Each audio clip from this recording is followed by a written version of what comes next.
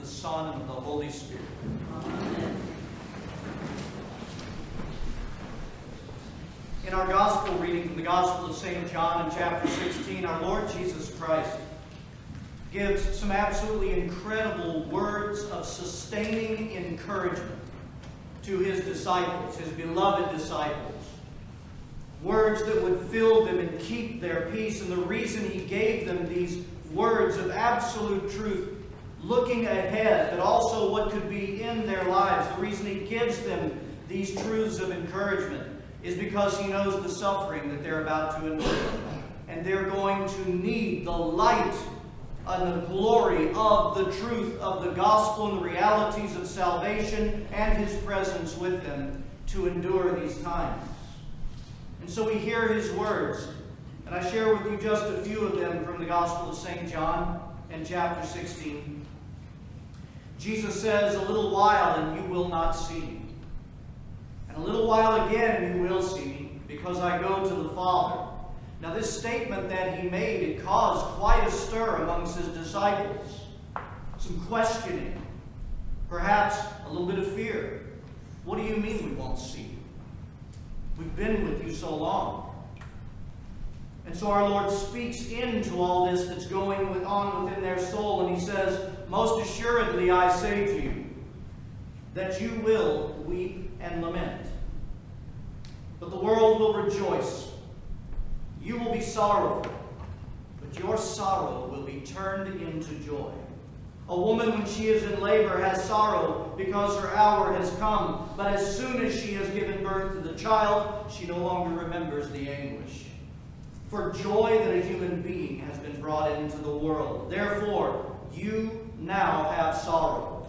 But I will see you again, and your heart will rejoice, and your joy no one will take from you." The church fathers teach us that our Lord was granting them these words of encouragement and comfort to his disciples based on two upcoming realities in this life that would be extremely hard for them to endure and go through. The first, and we've been speaking about this for the last few weeks, the disciples would greatly mourn and suffer, and questions would arise within them. They would have that crisis of faith that we were talking about when our Lord would be taken from him and go through his passion and be placed into a tomb with his lifeless body. But they would truly encounter joy as he promised, joy beyond what they could ever imagine. When after knowing he was laid lifeless in a tomb, after being tortured and crucified with the Roman crucifixion, there our Lord Jesus Christ would stand before them in fellowship once again, completely made new, completely alive, resurrected, and their hearts would be filled with joy. But the fathers also teach us that our Lord was preparing his disciples for life in the final age of this world.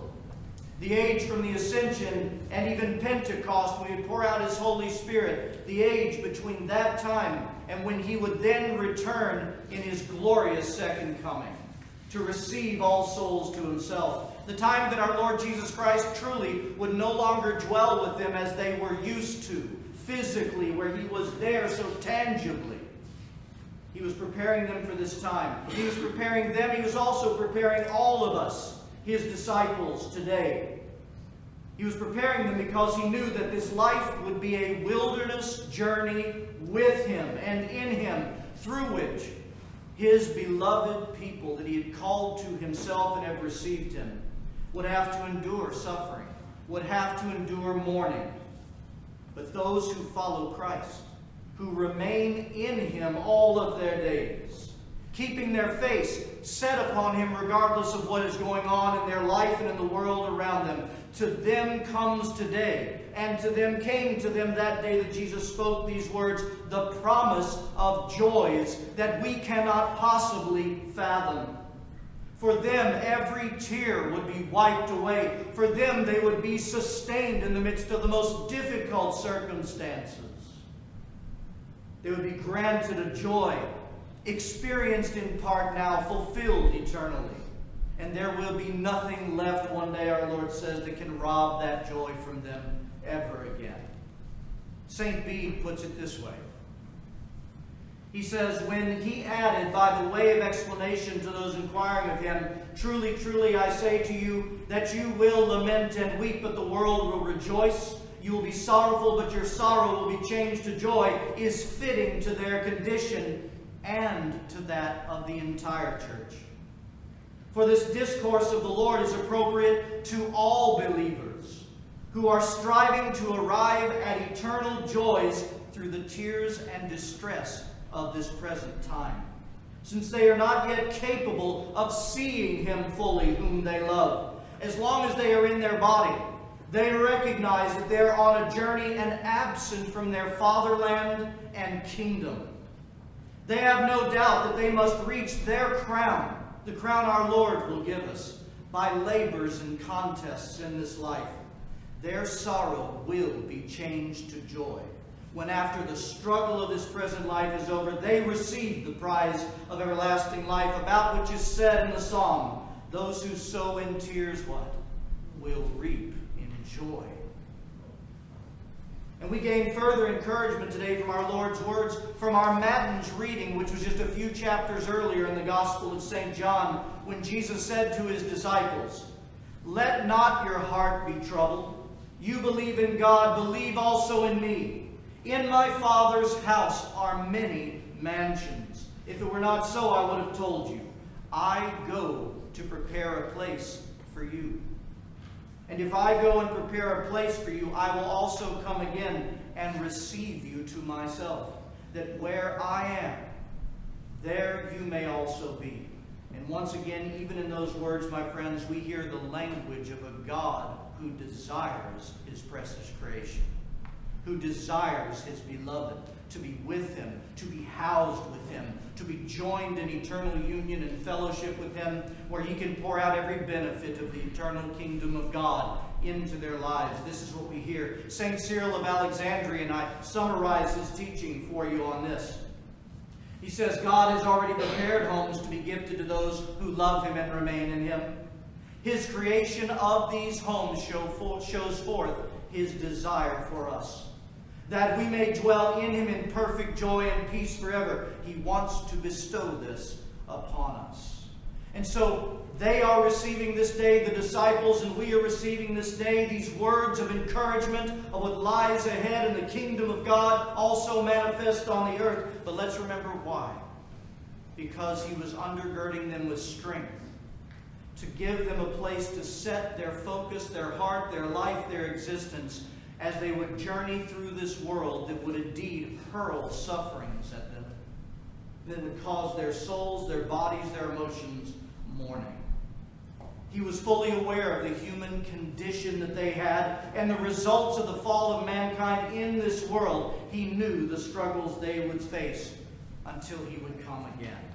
And so he's putting before us today a vision of that eternity, a vision of the kingdom of God manifest now for us to absolutely engulf around our lives, to be ever surrounded by, so that we will be granted stability, unshakable stability, and peace beyond reason, no matter what is going on around in our lives and the culture that is around us. And he knows that this is only attainable when his people fix their eyes upon him and his kingdom and that alone. Otherwise, the winds of this world will blow us and shake us, and our knees will quake. We will be weak, and we will mourn unhealthily in this life. Let's look at just a few types of suffering that our Lord knew we would all go through in this life, and the disciples that he was talking to even then. He knew that we would face all sorts of human suffering in the fallen condition. He knew we would suffer in our bodies, from illness, from disease, from surgeries, from aging, that we would suffer in our bodies. He knew this. He knew we would suffer in our emotions in this world, from all the sorrows that we have to deal with or that have been placed upon us by the evil acts of others. He also knew the suffering within our soul that we would have to deal with, the daily round of constant temptations that he knew full well, for he endured every one of them. But unlike him, he knew that we would give in to them, and that we would damage and burden our conscience, and it would bring damage to our soul, and the diminishing of peace and joy in our lives that he wants to offer through his kingdom. He knew this. He also knew that his church would suffer as it exists within cultures and nations that move further and further away from the orders and the virtues of God, just as our culture is doing in this present day. He knew this, and by the way, this is nothing new under the sun, my friends. Oh, it's in our face more than it ever has been in our culture and our nation, but it is nothing new. By the way, no one creatively sins. All this has been around forever, but we're facing it now. And he knew that we would face it now. Cultures that become enslaved to the human passions, becoming cultures of self-definition, where everyone becomes their own God, which means everyone determines who I am, what I am, the order of all things created by God, marriages and the like. They become gods. But again, this is nothing new under the sun. It started in the garden. It started in the garden when Satan went to Eve and said, no, you become like God your own way. And this is what we see happening in our culture.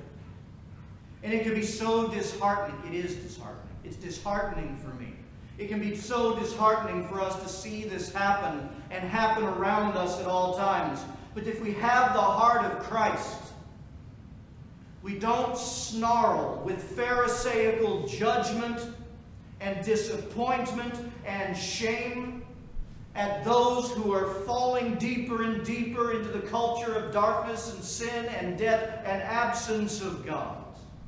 If we have the heart of God within us, our souls respond with holy mourning over the condition of what we see happening all around us. And it drives us, it moves us to intercede as a kingdom of priests, to take this culture and place it before God, knowing He alone can introduce Himself to the souls of all humanity. He alone can reveal Himself and His love and His glory and the blessed order that He can bring to their disorders. And so we pray from a holy mourning over what we see going on around us. And it drives us, the same compassionate heart of Christ within us drives us to live as citizens of the kingdom of God, only reflecting the glory of Jesus Christ in our lives, that they may see the order of God, that which brings peace and restores them from the chaos that they're currently enduring. And our Lord Jesus Christ knew that His people throughout history would suffer persecution from nations that would not tolerate the Christ who dwells within them and within His church. Our nation, at present, is becoming more and more less tolerant of Christ and His people, more so than I've ever experienced and seen in my lifetime. And perhaps this is causing you, like me, sometimes some unrest in ourselves and our emotions. A bit of fear, a bit of anger, who knows? Our Lord knew we would be suffering these things, and don't forget something. When Christ's people are persecuted, Christ's people are not persecuted. Our Lord Jesus Christ is being persecuted. Or don't you remember what He said to blessed St. Paul on the road to Damascus, when St. Paul had been persecuting his people, and Jesus says, He doesn't say, why do you persecute my people? He says, Saul, why are you persecuting me? Our Lord knew we would face this, but He wants to show us where to set the gaze of our soul, to make our dwelling place all the days of our life, so that we would enjoy the sustaining experience of His strength, grace, and joy no matter what's going on around us. And I could go over so many other things He knew that we would suffer in this life. But His word comes to us today the same as it came to the disciples on that day in those things we have read and heard read. And if we read a little further in the Gospel of St. John in chapter 16, we would hear our Lord Jesus say these words. These things I have spoken to you. What things? The joy promised to you. The peace I offer you now in the midst of this world. The mansions that I have built for you, that I welcome you to beyond this world, so that you can come to me and be with me forever. A place where there will be no suffering. He's saying, these things I have spoken to you, that in me you may have peace. We could stop right now, and the whole word to us today would be those few words. In me you can have peace. There is in nothing else that will bring peace, restfulness to the soul of man, but someone who is in Christ, and Christ is in them. That in me you may have peace. In the world you will have tribulation, he says, but be of good cheer. I have overcome the world. You and I, every moment of every day of our lives, we will have a decision made as to where we're going to cast the gaze of our soul.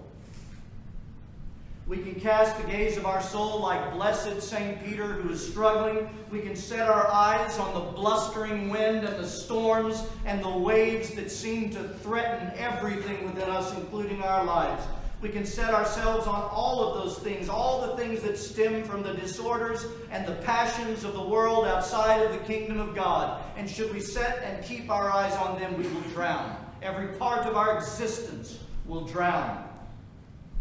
Or again, like blessed St. Peter, we can fix our eyes on our Lord Jesus Christ and fix our eyes on his kingdom, who's overcome the world, which he proclaims about his kingdom that the gates of hell will never prevail against.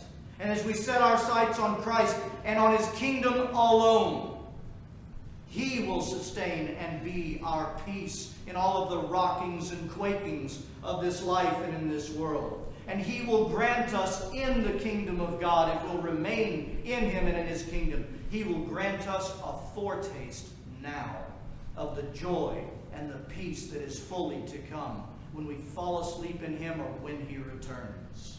You see, that really is what must become the Christian struggle in times like these and all of our days.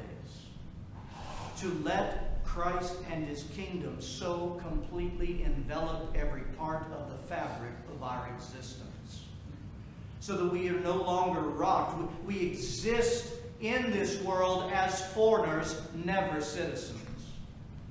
We make ourselves so completely citizens of the kingdom of God alone.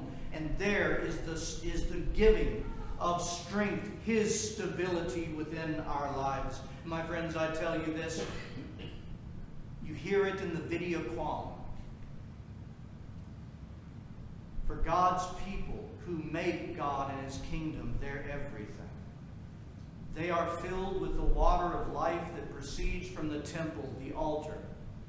And everywhere that water goes, those who are in disorders become reordered. They're made anew.